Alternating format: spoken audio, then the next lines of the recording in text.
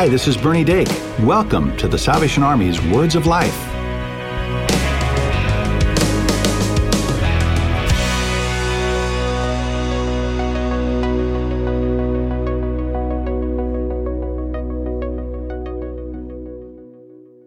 Welcome back to Words of Life. I'm Bernie Dake. And I'm Cheryl Gillum.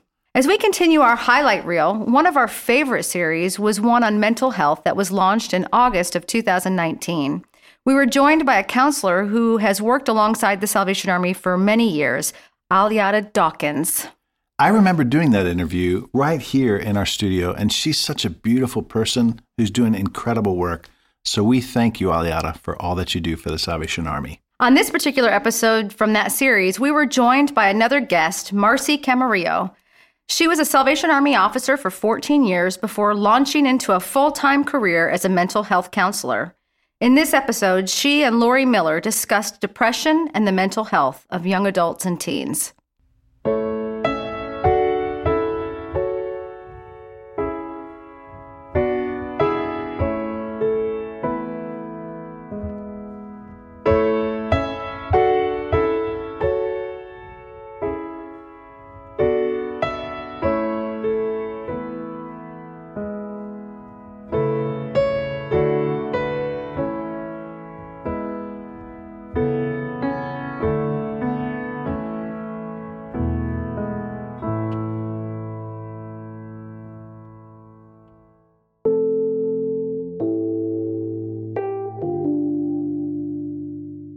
I live in Northwest Arkansas.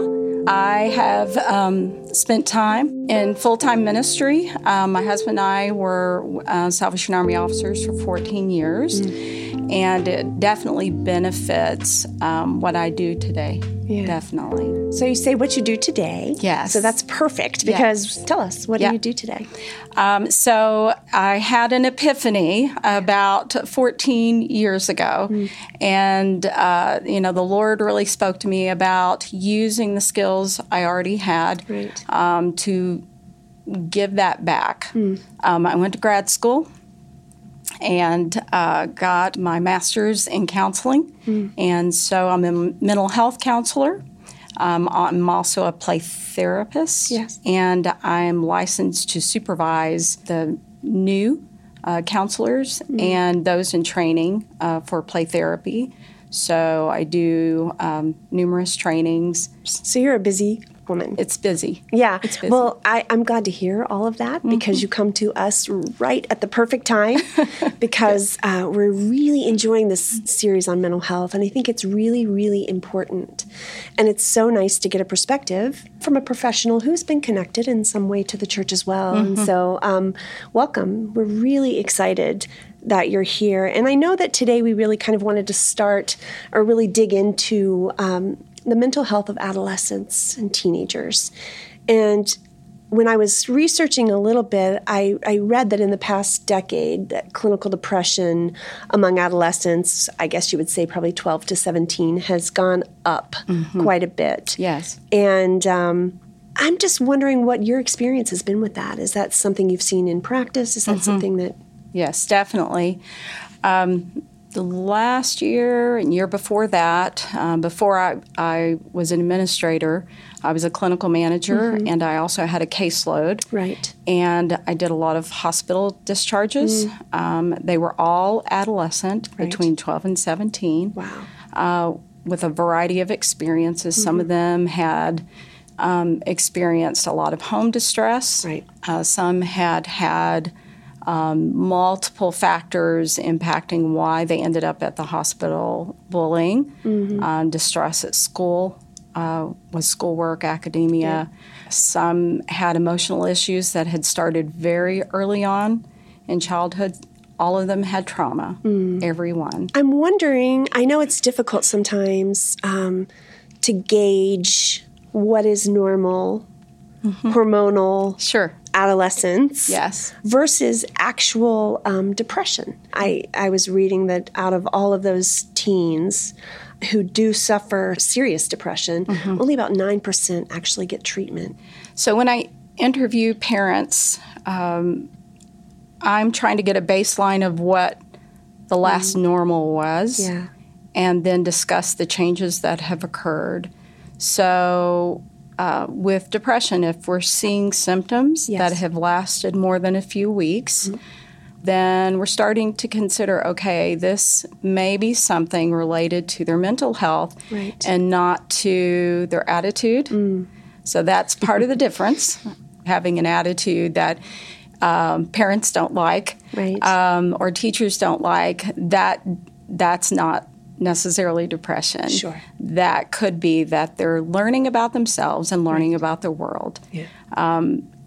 In the teen years, they're gaining independence, and that's what we want for them, and from them, is their display of independent skills. So when we see a veering from that, if children or adolescents display symptoms that are a little bit more troubling, their conversations change, they withdraw, they may appear to pull back from interests that they had before.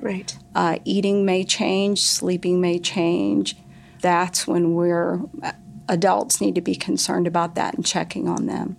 And so I'm thinking from a parental perspective, because I have at one time had 5 teenagers in my house, and I know that, sleep is a very valuable thing for them. And so, gauging between what is normal and what is not, sleep-wise, and what is normal and what is not is difficult. So it's helpful. So this is true of all of us. There are levels of sleep that we all need to achieve, from the cradle to the grave.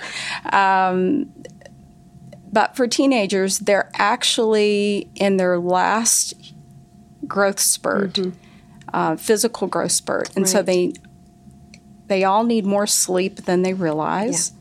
Probably need between 8 and 10 hours, which is more than an adult. And in the world we live in, that does not support that many hours of sleep with screen time and all the technology around us. It's difficult for them to unwind, just like for adults. It's difficult. 100% of all the teens that I did these interviews with who were hospital discharges had sleep disturbance. And so the brain is not able to function. We have plenty of research that supports the necessity of sleep for proper brain function, just like rebooting a computer. And it's just not happening for a lot of people. We're tied to our telephones. Yes.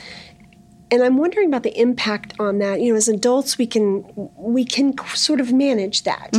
But I'm wondering about the impact on the adolescent brain. And I'm thinking about things like Instagram that paint such a perfect picture. They're all looking, my daughter, constantly looking for the perfect picture.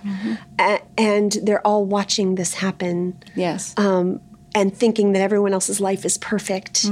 And then it opens up a world of hurt for people to comment and say whatever they'd like because there's this level of anonymity. And so I'm wondering about the impact of social media on depression and anxiety for adolescents. Our methods of communicating are more complex in some ways, and yet they're more shallow in other ways. And so reality is not the basis on which adolescents may make decisions about themselves and others and the world, and that can be dangerous. The way their parents interact with them and interact with social media is important. I think parents are the starting point for that, setting some parameters around that, modeling it themselves. They have to practice what they preach before the kids will buy into it. That's right. Absolutely. So what would you suggest for parents just at this stage of life as far as allowing for independence, but also maintaining the structures that it seems they need? So outside of modeling it themselves, some very strong conversations, expectations that start super early, long before adolescence arrives. Right. If parents haven't had conversations by then, it just becomes so much more difficult. I have seen children addicted to technology, and don't think that it's not like drugs and alcohol and other things. That it is very much like that. So that conversation with them very early on, and the relationship. The relationship will win the day. That's right. I'm curious about the connection between parental mental health and the mental health of children and adolescents. Is there a connection there? So I would say that parent mental health sets the stage for the child's good mental health. So good, strong mental health. Now, it is on a continuum. It's on a continuum because we all have had seasons of rises and falls in our mental health, just like anything else. Life. Yes. I've had the flu how many times in my life, and have experienced some anxiety. Yeah. I've had a couple of times when I've experienced depression. Now I can look back and say I'm thankful to that I experienced that, so I can know the physical symptomology and say that I really know it because I experienced it. I think it would. I would think, and you can correct me if I'm wrong, that it would be valuable to model that in life we have seasons. Yes. I think sometimes maybe in the church, what we portray or what we expect is happy perfection, in particular with teenagers, and praise and worship, and we smile and we raise our hands and we're dressed nicely, and I wonder if that's a disservice sometimes. Whereas if we can have conversations at home or in the church with our own children about, yes, this is life. It's okay. It's normal to experience deep sadness in life because, look at Scripture. Yes. Look at David and the Psalms. You can hear it all over there. So I think, I wonder what your perspective is on that in regard to modeling normal ups and downs of life and how we deal with that in the church. Yeah. The conversation has to be there. Yeah, I think so. It needs to be there. After a tragedy or in the midst of a trauma, we'll hear people say, I wish I had known I could have been helpful, or I wish I had known how to help. Yeah. It is important that we open up the conversation and keep it there.